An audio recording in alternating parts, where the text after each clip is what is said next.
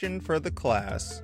Who's gayer, Catra or Bobby Drake from X-Men, Teacher, aka Iceman? Teacher. Yes. What is gay Amber mean? Autumn. What's gay?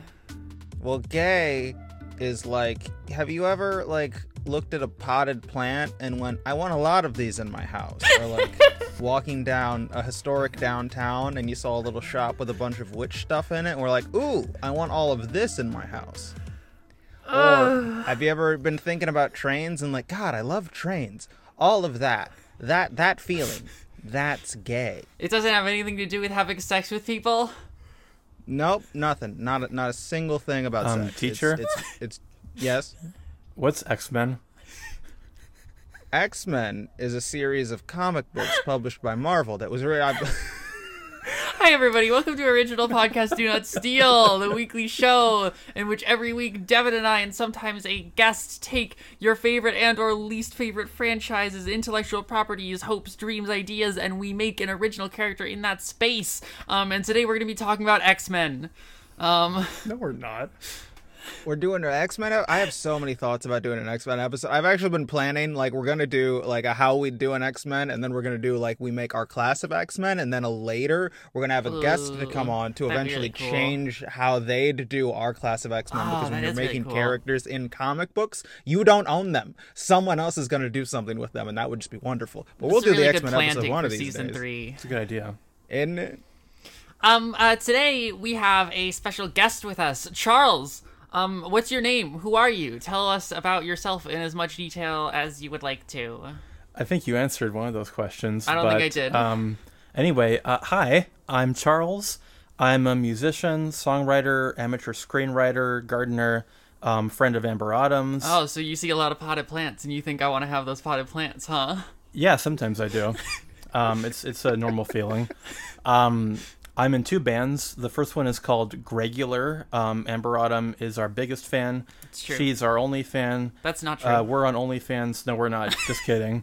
My other project is called Cancer and Capricorn. We just put out an album in July called Ordinary Time. I'm pretty happy with it.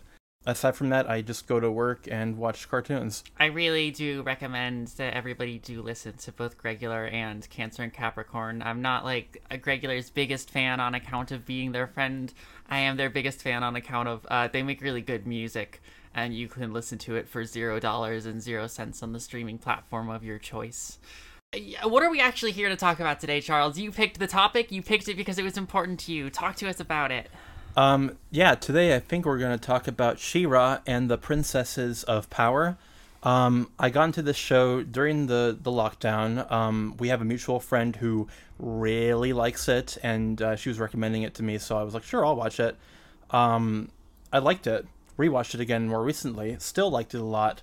Don't think it's perfect. I think I'd be a little more critical than most diehard fans, but this is not a review show. It is not. So we'll save that for the bonus features. I think most of our best episodes have been about things that we don't necessarily have unbridled, uncomplicated joy for. Yeah, but I do have the a lot. Dark Universe episodes. Like the Dark Universe episodes. Yeah, I do have a lot of love for She-Ra, especially one specific character in She-Ra, but we can get to that later. One thing I really liked about this show, like from a writing perspective, it went into a lot of interesting, I think, morals not like the right word for it, because I don't think this is like a very preachy show. But like a lot of interesting like ethical areas, I think, because there wasn't really a burden to make all characters likable or make all characters completely right all the time, like in a lot of other kind of shows for kids. So I really liked that characters were allowed to be flawed, allowed to make mistakes, and the show never excused them, but it always kind of made room for that, and I think it made it really more satisfying when a lot of those characters finally did, make it, see what was wrong and what was right. I thought that was really interesting, especially for like, Catra and Trapta and Scorpia and all those. And I like how unabashedly gay it is too. That's always a plus. I like the overall art style. And yeah, it's just a good, solid show. Now you don't have any experience with the older shows, the old school She-Ra, old school He-Man, new school He-Man. No, not outside of memes. Devin, I know that you do have some experiences with those things. So I am an enormous He-Man fan. I've been I've been threatening Amber with making He-Man content together since we had the YouTube channel. And But here it is. Today's your day, Devin. no, because here's the thing. She-Ra and the Princess of Power is a show that is so good. Like, I went into season 1 being like, I can't wait for them to drop a reference to Adam and, like, the parallel universe he comes from. And then I get to the end of season 2 and I'm like, I never need them to bring up He-Man. It would be low-key disrespectful if they did, because She-Ra and the Princess of Power is a show that can stand on its own 2 feet. And low-key, it's kind of the best version of He-Man, because, like, the key conceit of He-Man, the wellspring to which the idea comes from, like the key conception of the toy when they were designing it, was they had a bunch of kids in testing groups, and they found that the thing kids liked was having power. And that's why He-Man's catchphrase is, I have the power. It's about empowering kids, right? And so if you're doing a He-Man, you have to answer the central question of what is power? And most of the time, they kind of forget to do that. But and She-Ra and the Princess of Power does that. And it's as simple as, like, my friends are my power, let's do some shonen action anime. But you did it. You did the thing. You're kind of the best version of it. Yeah, I mean, it doesn't just stand on its own feet, it flies with its own wings, too. Yep. So I've seen, like, I don't know, like 2 seasons of the show, maybe. Like, not, like I have enough to have, like, a passing, like, awareness of the characters and the, like, general conceit of the plot. And, like, obviously, I'm trans, and so I'm, like, aware, like, of the show on, like, a mimetic level.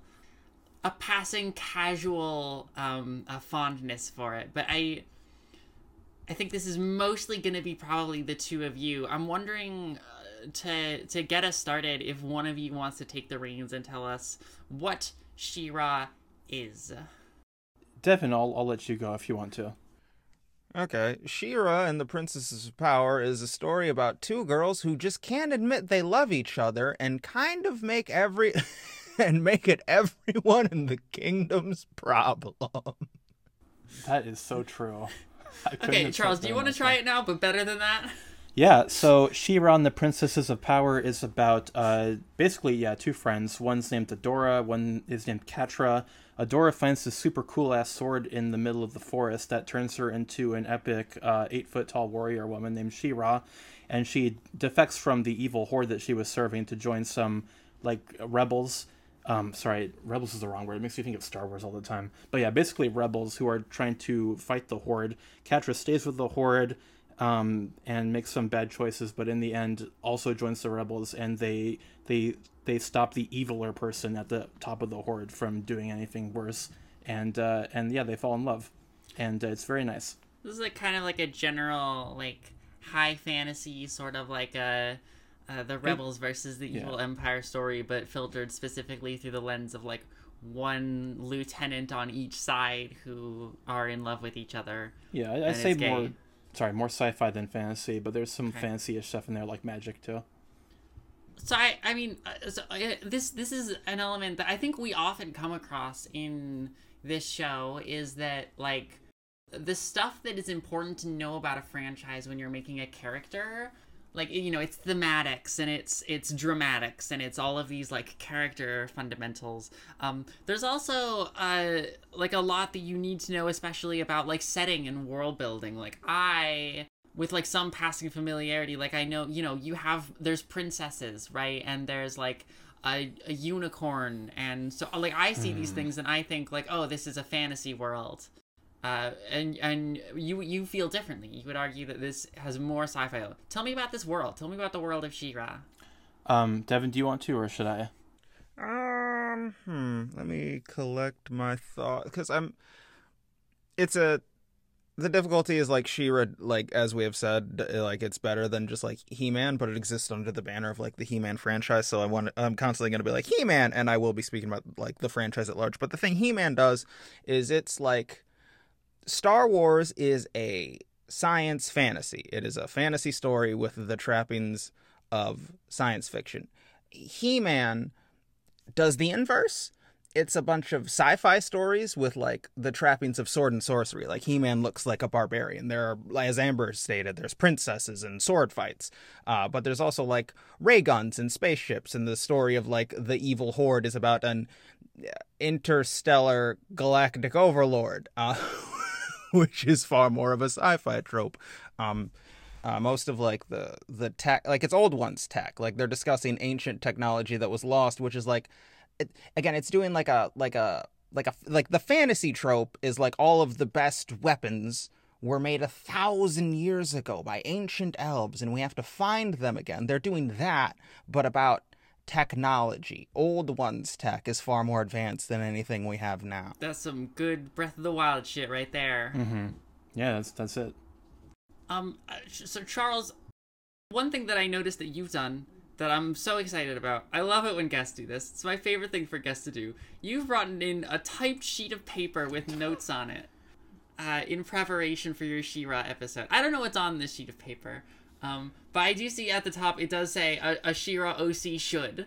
And I think that this is, maybe as we start to think about characters and what a character could and should be like, it sounds like probably a pretty good place to start.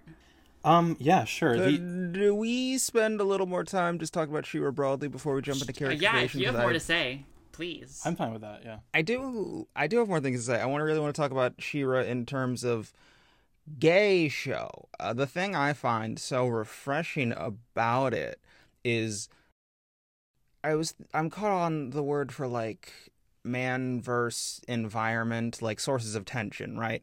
The relationship between Catra and Adora, the will they, won't they, it's never predicated on like societal pressures. You never have to, like, it's not a homophobic world. Gay people are everywhere. Bo has 2 dads and you just never question it. And it's just so refreshing to have queer joy, but also have it be fucking messy. Because if you don't have to worry about society, then the will they, won't they can solely stem from the fundamentals of who Catra and Adora are.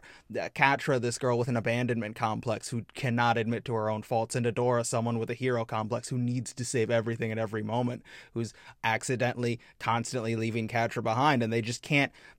The will they, won't they has nothing to do with society and everything to do with them, and it's so fun to watch. And my favorite character in the entire show is Shadow Weaver. I teased that out forever ago, and her defining character, and I finally get to talk about it, because her defining characteristic is abusing children. That's what she does. She's so consistently written, and she almost never changes from that, but she's so interesting to be around in the way that she cares for Michael and she cares for Adora and she cares for Catra, but in that way of like, you're useful to me in this moment. And people who say that Shadow Weaver gets like a redemption thing at the end where she does the self-sacrifice pay, no, she doesn't. That's again Shadow Weaver consistently doing the thing she's always done, which is traumatize children. Making her 2 failed daughters watch as she dies, knowing that this is going to scar them forever, because Shadow Weaver sucks and I love her. Devin, are you coming out as pro-child abuse here? I am so pro-child abuse. I get what you mean. When I tell people Catra's my favorite character, people are like, oh, you're like pro-emotional abuse. And I'm like, no, I like how she's written. I think she's interesting that way. I don't support like anything before season 5. It is like sort of a landmark work of queer television, right? Like obviously, pre She-Ra, like your big gay children's TV show is like what you've got, like Bubbling, who gets like one kiss at the end. You get like. Okay, hold on. We're not gonna disrespect Bubbling, because that relationship is built out there, the whole thing. But like the thing you're saying is like before this, She-Ra Catra though, or there's not Adora Catra, right? It's like it's like on a different scale. Yeah, like before this, it's like the ending of Korra. Yeah, you know what I mean. It's better than Korra. And I don't know, like I bring up in the beginning, like, oh, I know about this show because I'm trans, as kind of like a bit of a flippant thing. But, like, there is something in here that, like queer people especially have really latched onto about, like, the way that it absolutely does center an extremely explicitly lesbian relationship as the thing that the show is about for 5 seasons. Yeah, it's 5 seasons of will these two girls just say I love you out loud? But like there's so much, like Bo and his relationship to like femininity, because you look at Bo's original design and it's this it's this ginger motherfucker with the gayest mustache and the tiniest little short shorts and his entire fucking midriff exposed. He's got a big heart in his chest, and you go, this is very gay. Everything about it. It's like, you know how every Rob Liefeld character, once they get like out of the hands of Rob Liefeld, everyone goes, this character's gay. Cable's gay. Like, it's like that with He-Man. Like, it's been there from the beginning, and someone just finally did it. And they turned up the volume to 10, and it rules. This is sort of an interesting, like, you introduced She-Ra by talking about power, right? And like about what does power look like? What does it mean? How is it responsible to wield power? Like all of these kinds of questions. And to me, like I hear those questions and I think like politics, right? Like politics being like the distribution of power in society. And so it's like difficult to make a show that's about power without kind of also being about politics, and to like make that show explicitly about queerness as well. I'm wondering, how does the show answer the questions that you've brought up about power? What is the show, like, I know it's about power. What does it have to say about power? There might not be like a single thesis. Not every like work has like a sentence description of here is, what I'm about. But I'm wondering, So I haven't, my She-Ra relationship is I watched it, like, I was there live. I was there every season. I was so excited to watch it. So I haven't revisited in quite some time. So this is what I'm going to pull out of a long ago thing. I think what it comes down to is, there's that classic, like I said, shonen action anime bullshit, like my friends are my source of power. But it's not an accident that the final big bad of She-Ra isn't like a Christian dude, but he is this monoculture, very like in the guise of religiogencia, I said that word fucked up, who seeks to make everything like him, because to divert from his plan, his sort of holy plan, is to be sacrosanct, right? That it is through the collective efforts of this colorful rainbow to defeat the literal monochromatic white dude who seeks to make the world entirely like him. Yeah, to make the world quote-unquote pure. Yep. Yeah. But when really he's just threatened by anything that's different. Who's that? I don't know this bad guy. That's Horde Prime. So you watched the first 2 seasons. You remember Hordak, right? Sure, yeah. Okay, so Hordak is like the disposable big bad of the first 2 seasons, but not really. And I have a lot of things to say about Hordak, but we're talking about Horde Prime. So the thing about Hordak that gets revealed is that he was like, because the thing about Hordak is it's like the Horde, right? The evil Horde.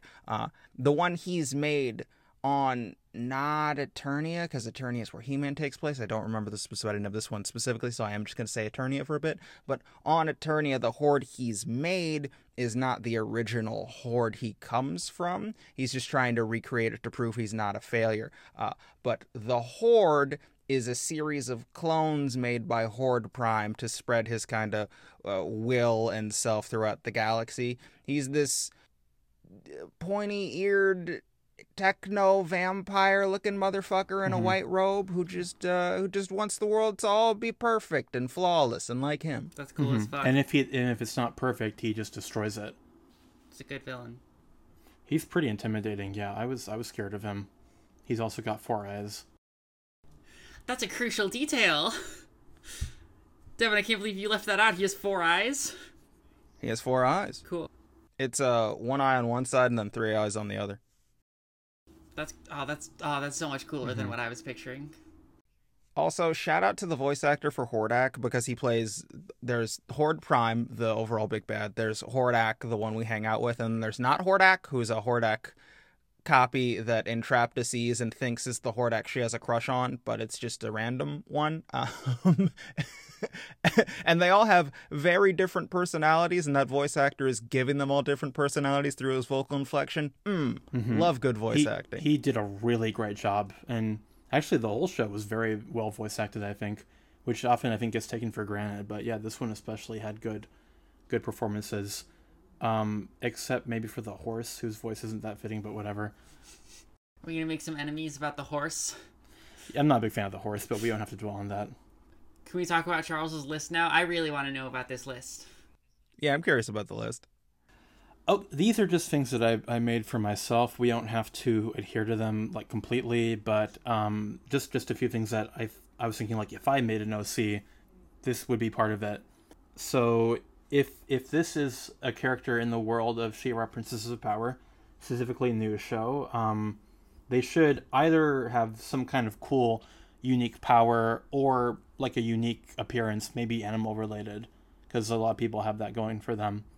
That's one point. Should we start with that, or do you want to hear the whole list? I want to hear the whole list in a row. They should be somewhere on the rainbow. I don't think anyone is confirmed 100% straight, so we should definitely, reflect that. For sure, obviously. They should not just be a Catra recolor. I'd like for them to have an interesting arc that takes them across the good-evil line, maybe even more than once, because a lot of my favorite characters have that too. One other one, which I'll save for the ending because it's kind of dumb. And then most importantly, they should have a name that's at least a little stupid, because most of the names are at least a little stupid. Like Bo, Natasa, Castaspella. Castaspella? Even Catra's kind You're of a dumb name, lying to me. honestly. Castaspella? I am not lying, and they're voiced by the show's creator, N.D. Stevenson. So there. Castaspella. Sorry, no, Shut the that's fuck up. Spinnerella is voiced by the creator. Sorry, no. Castaspella is voiced by Sandra Oh. No one can see how hard I had to fight back bringing up that He-Man has the stupidest fucking naming conventions, because I bring it up all the goddamn time, and I literally had to push myself down to not be like, more the Eternian Dentist, Stinkor the Skunk Man. Now's your time, Devin. No, I'm asking you for it. You're so right, though. Yeah. Okay, here's my absolute favorite, because I can keep going, like Clawful or Evelyn or Triclops, but the best example is there's a motherfucker named Man-at-Arms, and he has like a gun arm, right? And he has a brother who has a giant fist, and I would like to ask the group what you think the Man-at-Arms brother's name is. Is it Man at Fists? It's Fisto. Brother at Arms, Fisto. Okay, great. His name is Fisto. That sounds dirty. I want to say that Brother in Arms was a pretty good guess, I think. I think that's a pretty... I was quick on my feet with that one. Just gonna... I was always just like, call him Big Fist. What do you... That sounds like a porn parody of Bigfoot. What if you made like a superhero and you just named him something like One Punch Man, something stupid like that, something really fucking really obvious and on the nose. Nobody would buy it, What if you had an X-Men character named X-Man? There is an X-Man, actually. That's the joke. Oh. Yeah, fucking Nate Gray, he sucks ass. Charles, you're currently wearing a Catra shirt. A t-shirt that I'm seeing in front of you. You've had your profile picture on Discord be a picture of Catra on many occasions. What makes you interested in Catra? Tell me about Catra. Well, there's a few reasons. There's a overall kind of writing reason, there's a personal reason, and there's a John Prime reason. Mm-hmm. From the first one, I liked how unpredictable she was, especially early on in the show. I think it's really cool when you can know a lot about a character. There's never anything vague about her. You know what she's basically like, what her weaknesses are, relative strengths, what she's been through, and you can know all of that. And still, like in episode 8, when she's walking up to a door with the sword, you honestly do not know what she's gonna do.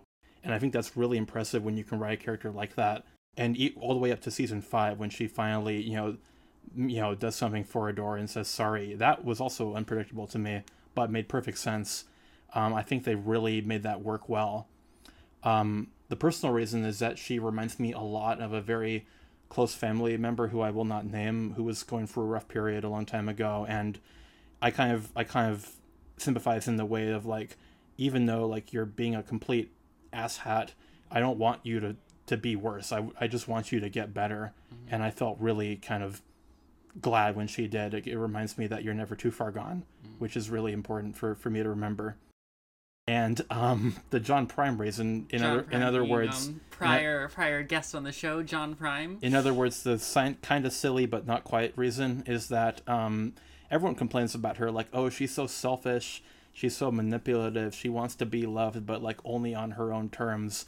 And I'm like, yeah, cat. You basically described every cat that has ever lived. Just a cat girl, but not in like the cute ooh way, but in the knocking plants off of the shelf kind of a way. The better kind of cat girl. Yeah.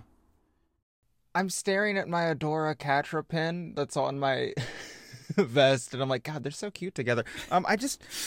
I hate it when people like complain about Catra because like, let fucking female characters be messy, let them make mistakes. And God, I don't know, there's that episode that like opens on Catra and Shadow Weaver talking and ends on Catra just being Shadow Weaver, and it's so clearly telegraphing you that like she's become her mom despite herself. She's such a well-written character, and she's well-written because she fucks up and is selfish and hurts people because she is intensely hurt and has abandonment issues and like no self-esteem because her number one parental unit placed all of the praise onto Adora, and like Shadow Weaver fucked these kids up because she only praised Adora, and so too did that fuck up Adora, and it just they both make mistakes, and that's what makes them good. Yeah, that was also part of why I personally empathized with her probably more than I would have, because something like that happened in my family, and it's very true that happens, and it sucks, but you can't be surprised at the results. So we are looking for a character who has some kind of special power, probably crosses the boundaries between... Are there more villains in the series? Is it pretty much just like the Shadow Weaver Hordak gang? And Horde Prime too. Okay. He's the ulti villain.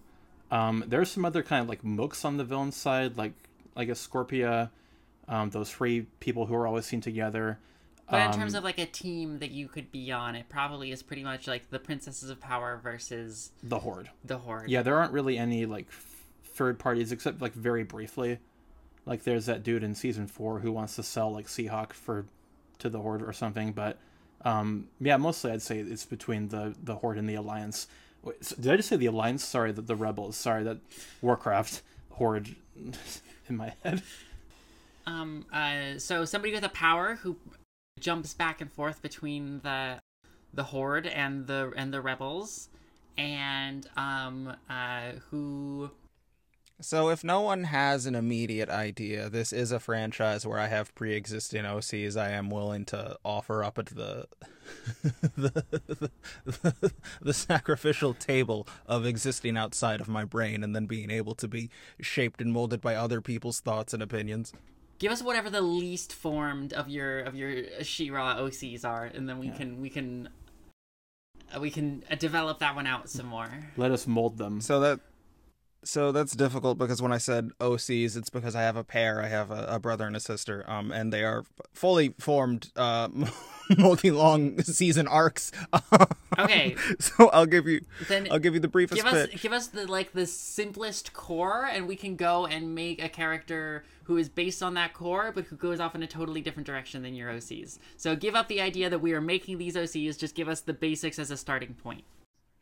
Okay, cool. I am going to do a little more than the basic because I want to talk about them just for a second. So I sat down and I went, who would I want to see in a She-Ra show? And I went, Too Bad. Too Bad's one of my favorite He-Man characters. What if I did Too Bad in the He-Man setting? And so the most basic fundamental thing I can give you is that you have a brother who is blue, sort of the calm, collected one with a robot arm, because that's fun. The sister who is purple and sort of the wild one. and I would have called them Hack and Slash because I'm a hack. Cute. And that's just in the naming conventions of He-Man. And the character arc I envisioned for them was Hack, Hack, because he's got a robot arm. The blue one is a true believer in Hordak and goes through a character arc where he's disillusioned about it.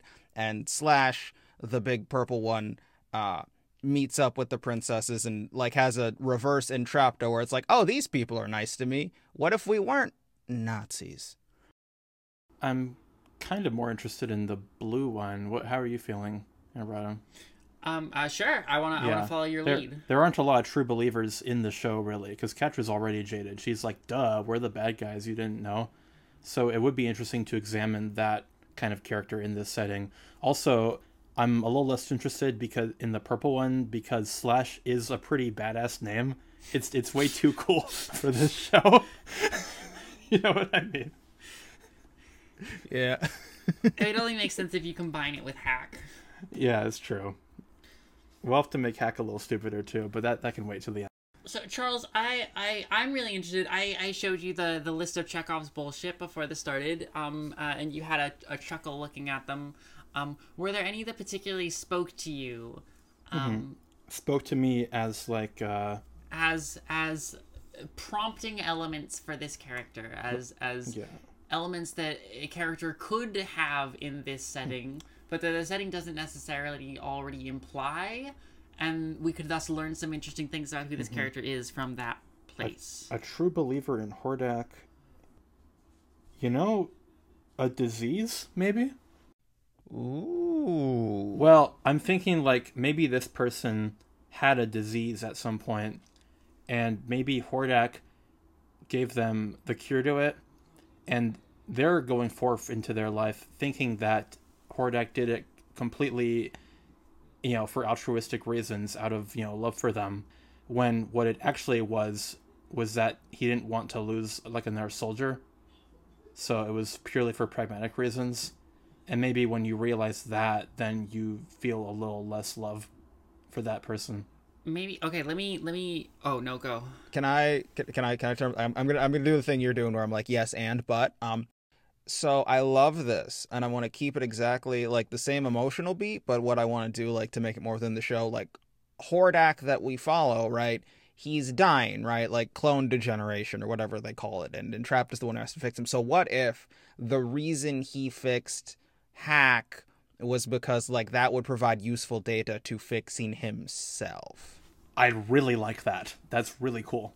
Let me also add another thing to mesh in with both of these, because when Devin originally described this blue character, Devin, you said that he had a cool robot arm, and Charles, you said you were specifically looking for characters to have like superpowers. And so my thinking is this character has some kind of like a degenerative disease that Hordak is specifically exploiting. Yeah, like exploiting, researching in order to. He's researching in order to do to help his own self, and I think that this is in order to research him more fully, Hordak isn't can't actually cure him, because that would mean stopping all of this research that Hordak needs, and so instead he's offering him robot body parts as replacements for all the degenerative limbs that are falling off or becoming defunct or whatever. And so our character becomes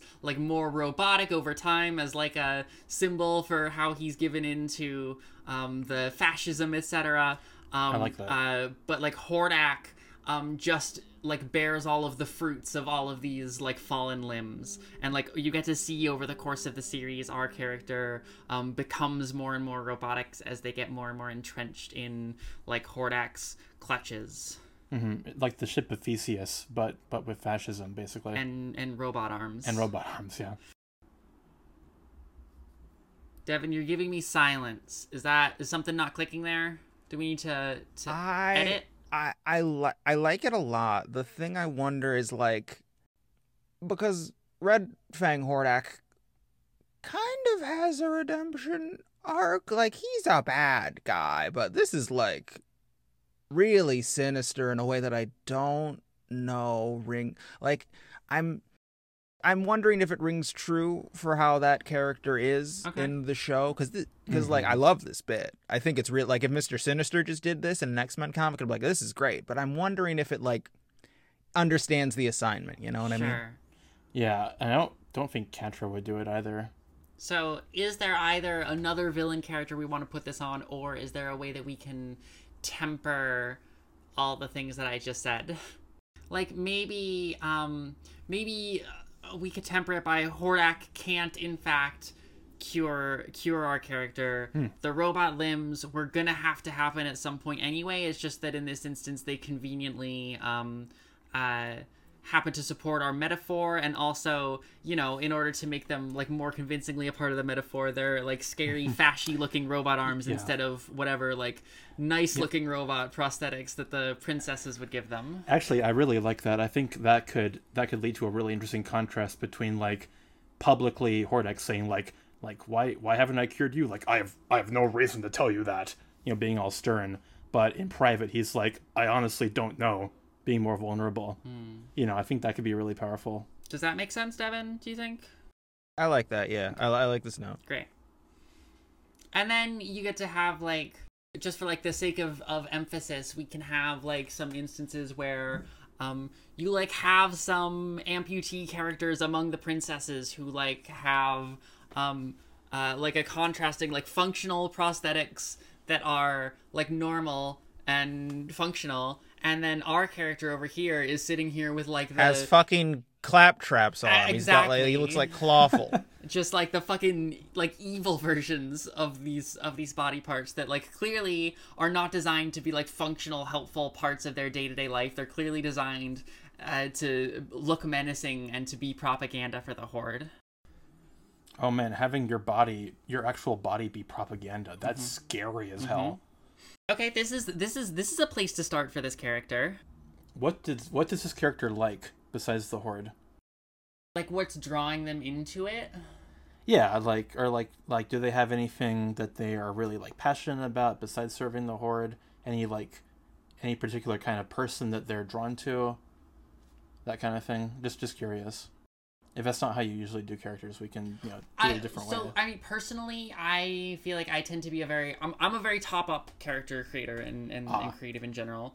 So, my normal approach here would be like, okay, we have this concept, let's fill in, like, what makes this character a true believer, how did they get there, and then, like, sort of fill the rest of it out as we, like, topple those dominoes. Oh, okay. That's fine with me, yeah. If you have, like, an interest or an affect that you immediately think is compelling to stick on this character, I'm totally fine with doing that preemptively. It can wait. Let's do the other stuff first.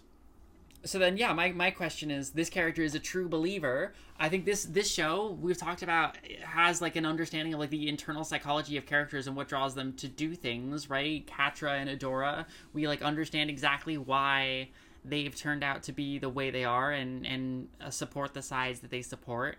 And you have this character here who's being also exploited by Hordak, but he's, like, not at all jaded about the whole thing. They've fully drank the Kool-Aid about all of this, and I'm wondering, the first thing I want to know about this character is, how did that come to pass? Are they like a mentee figure of Hordak? Were they inducted from a young age? Are they like someone who is like really politically invested in being in power in some way? Are they someone who the Horde would normally target, but they are taking advantage of like their the quote-unquote hospitality of the Horde in order to keep themselves above harm? There's a lot of directions we can go here. I can see them being like the kind of person that the Horde would target or would take advantage of. Maybe he's a really big people pleaser, but in the worst way, like a people pleaser for the wrong kinds of people. Someone who maybe has a voice in their head, probably multiple voices in their head that are like you wouldn't want to like disappoint people, would you? You wouldn't want people to think that you're, you know, weak or not fully invested in the cause or a traitor, you know. You wouldn't want to disappoint Hordak, would you? Or much less Horde Prime. You don't want to do that. That kind of personality, I think, could be induced to do some pretty bad things. I think it could. I think that it has a lot of times. But Devin, what do you make of that? This is a strange one for me because all of my go-to choices and decisions are very much based on like the hack who pre-exists as my OC, and I think trying to get away from that is the exercise of this. So I'm kind of This is waiting Put a new for more face of him on to him. be filled out. Let's let's cast this character immediately, and you can be imagining someone else instead of imagining Hack. Mm-hmm. Okay. Who's a voice actor who can play this character? I don't know any voice actors. How old is this person? Because that affects who That's I a great cast in the question. voice role. How old are the other characters? How old is Aradora and Katra? I think they're like 16 when the show starts and like 19 when it ends, but That's I may be fucked up. wrong. I mean, child soldiers is always a fucked up concept. I'm sorry. Are we allowed to like swear on this podcast? Yes, is the answer to your question. Yes. Okay. Fervent devotee of Hordak, Peppy. I don't know. You want to cast like freaking Danny Pudi in the role or something from Community?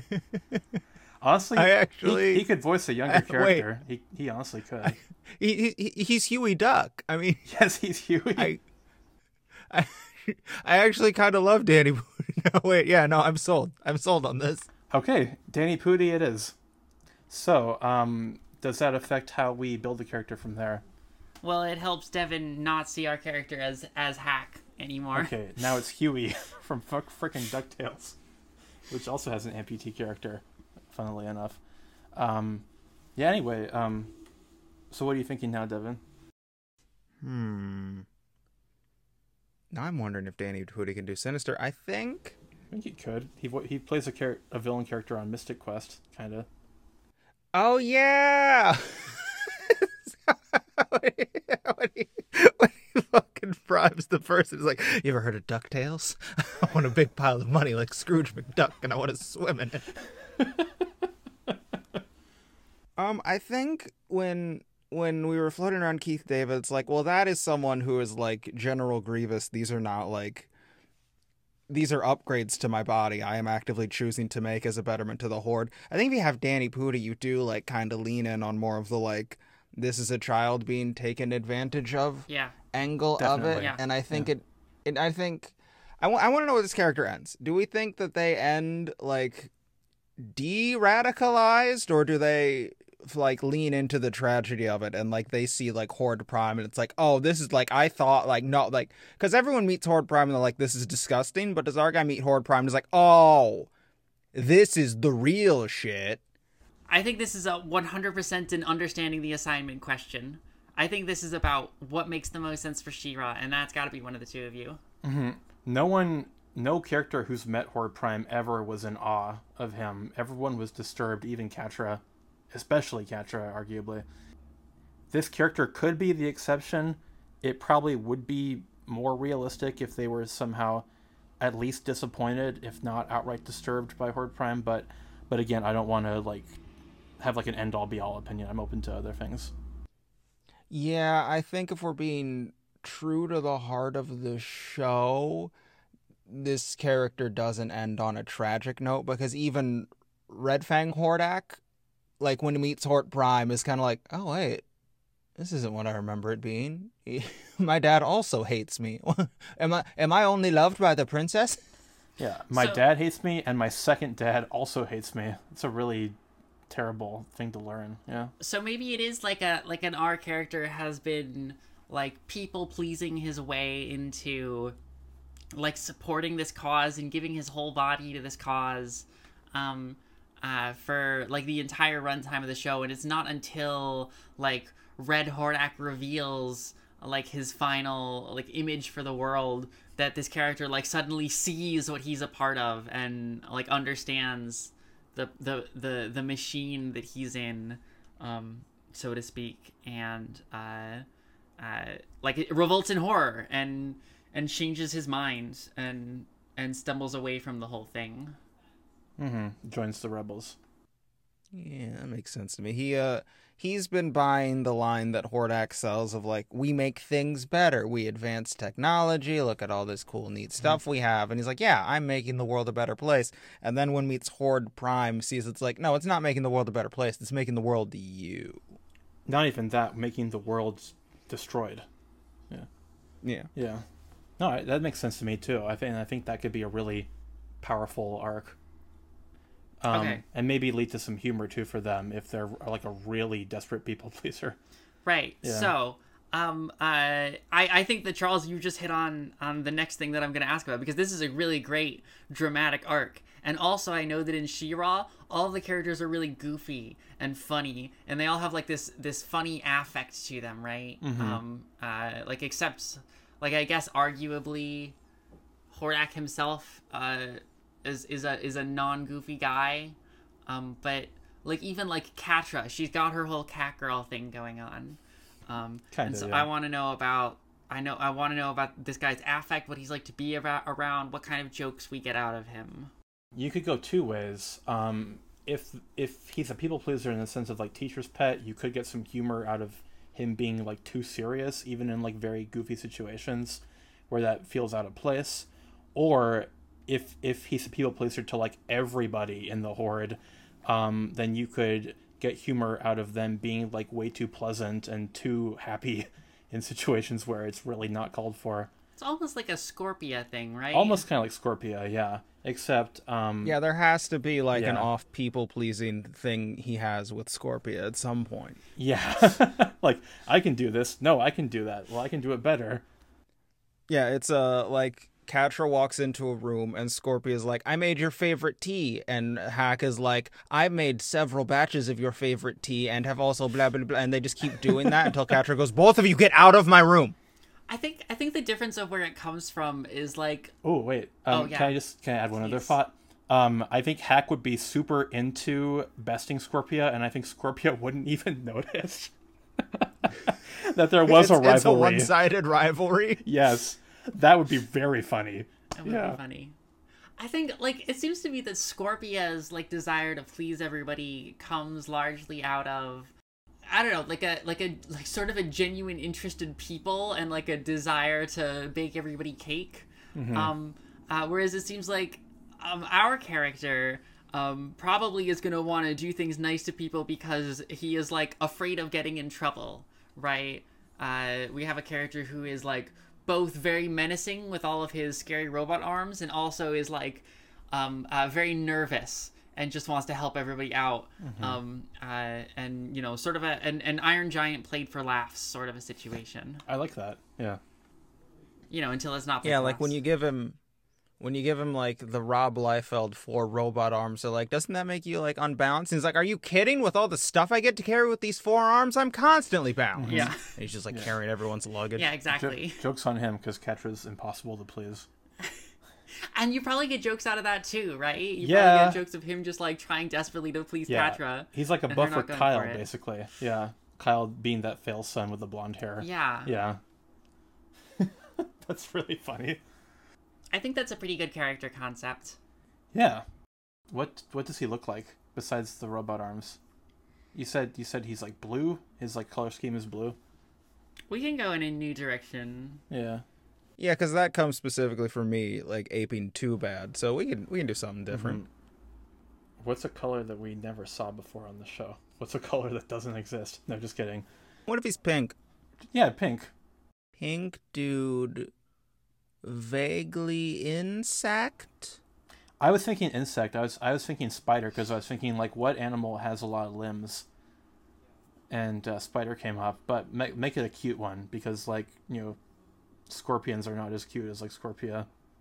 I want to give him like a shitty wispy mustache. Oh God. He's not like an adult man. He's a boy and he has a shitty wispy mustache. I don't know if I'm okay with that. No, okay. Mostly because I also had a shitty wispy mustache at like age 13. So did we all. I don't like being reminded of it. Not even in cartoons. But Danny Pudi voicing him, a robot spider. I'm liking this a lot. Yeah, this is feeling good to me.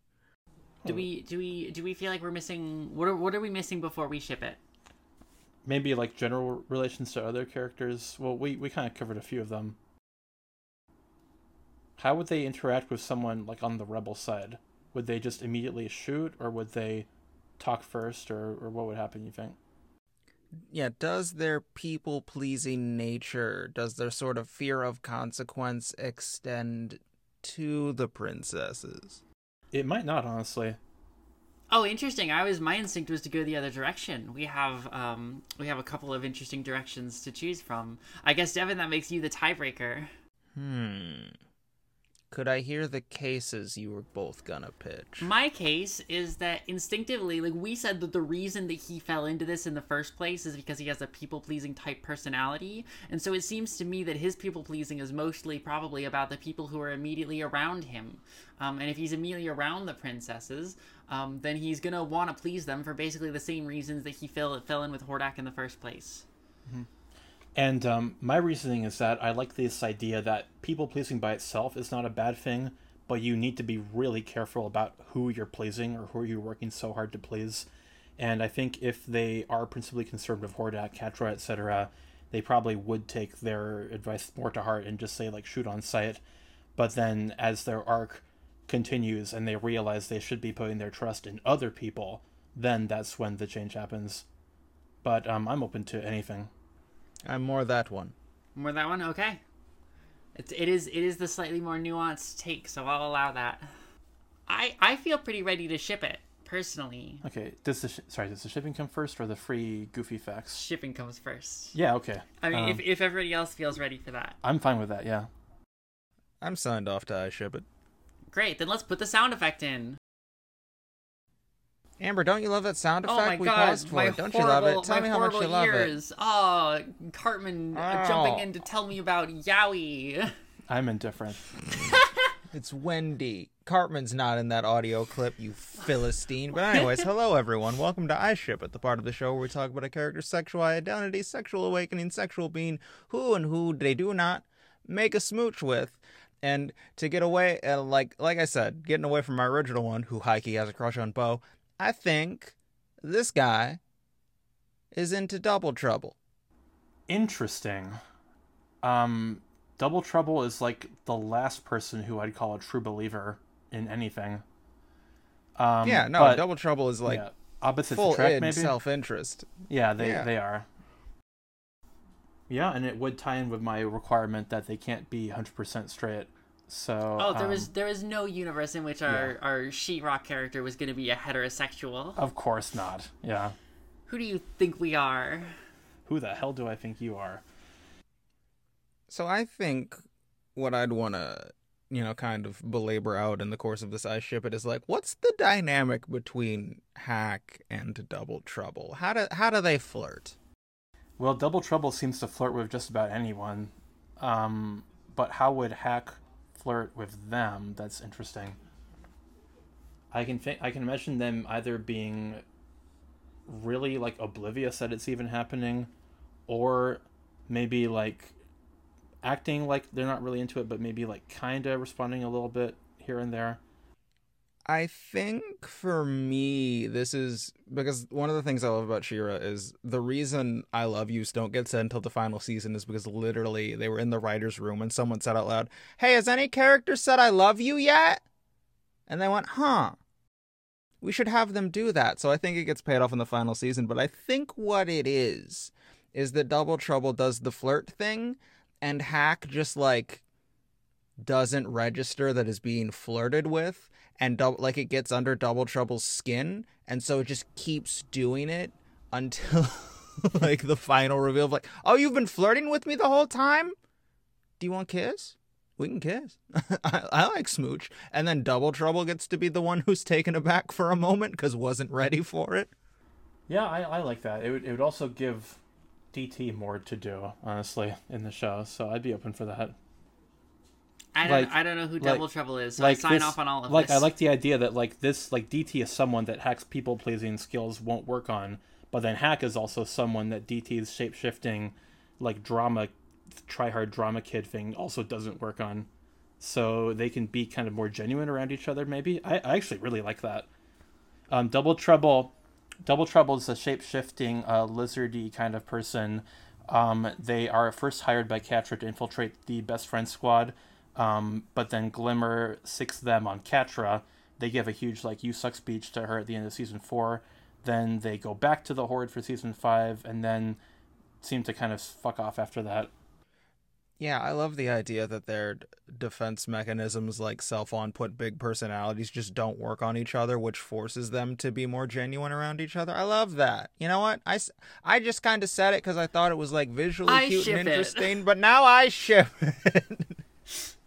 The catchphrase of the segment. You know, you've convinced me too, and I don't even like Double Trouble that much. I'd ship it too. All right, do we feel up to one fun fact apiece about... I want to come up with a name that's not Hack. I don't want to just take Hack without Hack and Slash. Remember, it's got to be at least a little stupid. And probably end in an right? And if you want to. Adora, Catra. I guess Glimmer. they're all women. Sorry, not actually, but the British accent makes it sound like Glimmer. So what's the primary object that is like defines this action figure, right? That's the question you have to answer. Yeah. And then you How about Spider? The action figure is obviously defined by the robot parts, right? Yeah. Robot spider, cute, pink. I'm trying to think what would be a good name for that. Arachno. Arachna? Arachno. Because he's a boy, and so you use O because it's the masculine. How about Webby? Arachno. Just kidding. Webby. DuckTales is coming up a lot too much in this She-Ra episode. Sorry. This is our second DuckTales episode. Surprise. Arachno. Well, I mean, I get what you're going, but like ending a name in the word no sounds weird to me. Because it makes me want to say Arachias. Would you guys like to know the name of the spider villain in He-Man proper? Yeah, I do. Sure, yeah. It's Webstore. Webstore? Yep. Okay, definitely not that. That's a little too much, I think, for me. All right, his name is Webford. Webford. Okay, I like that. Yeah, Webford. There we go. Webford. Yeah. Fun fact. Okay. One apiece. Well, actually, I'm going to need your input on this one. The only point I didn't cover earlier was that this character needs to have a unique way of saying the name Adora.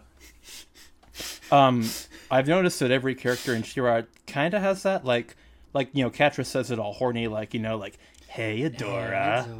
And, Shadow Weaver says it. She says the name like she's a little bit like disgusted by it, like Adora, and Bo says it like Adora.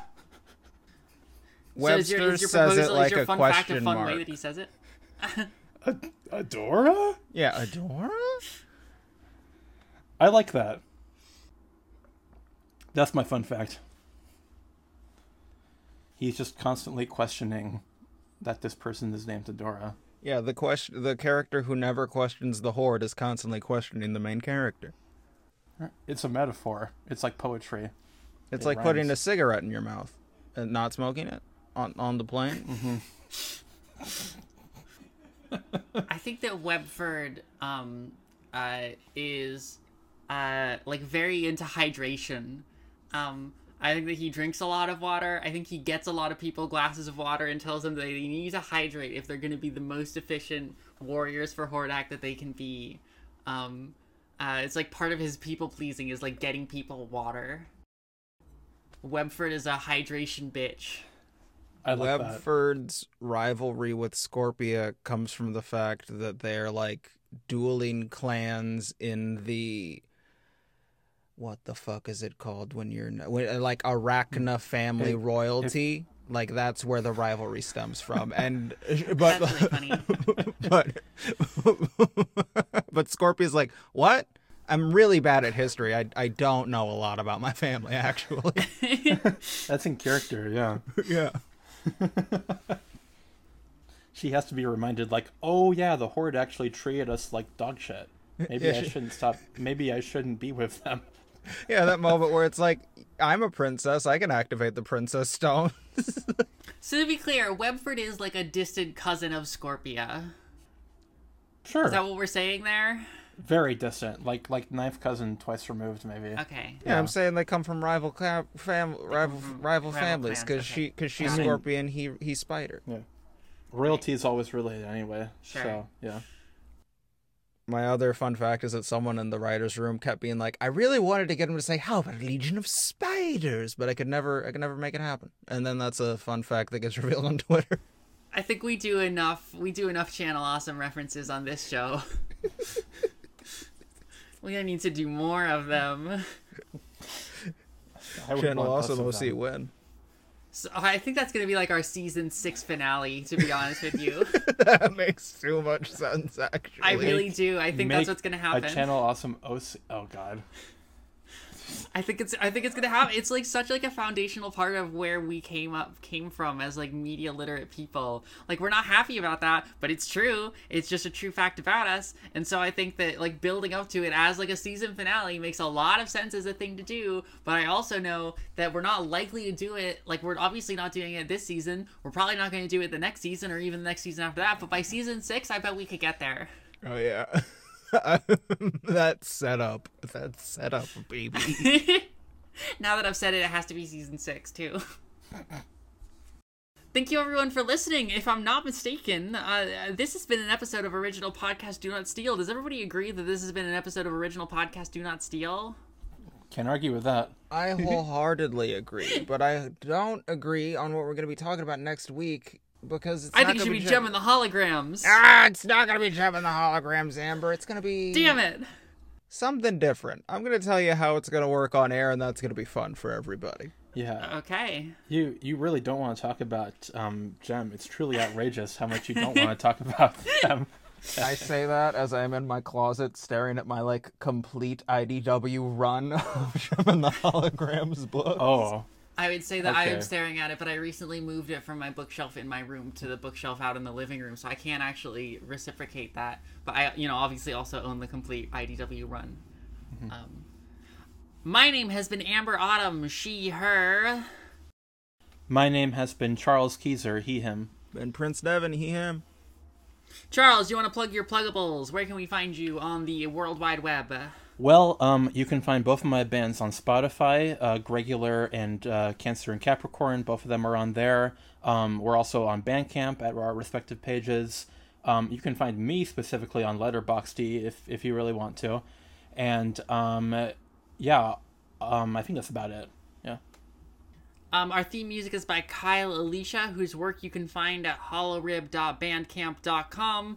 Thank you for listening. Please feel free to give us a like, a comment, a review, a heartfelt letter of gratitude, a reference to your friends, an email expressing your eternal love to us, or just check out our merch store, where we will be selling slutty little booty shorts.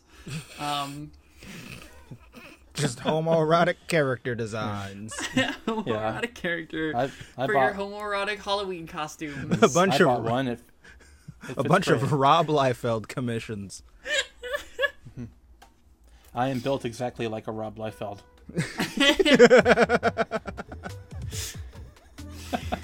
The feet and everything. Okay. Bye? Is it bye? I think bye.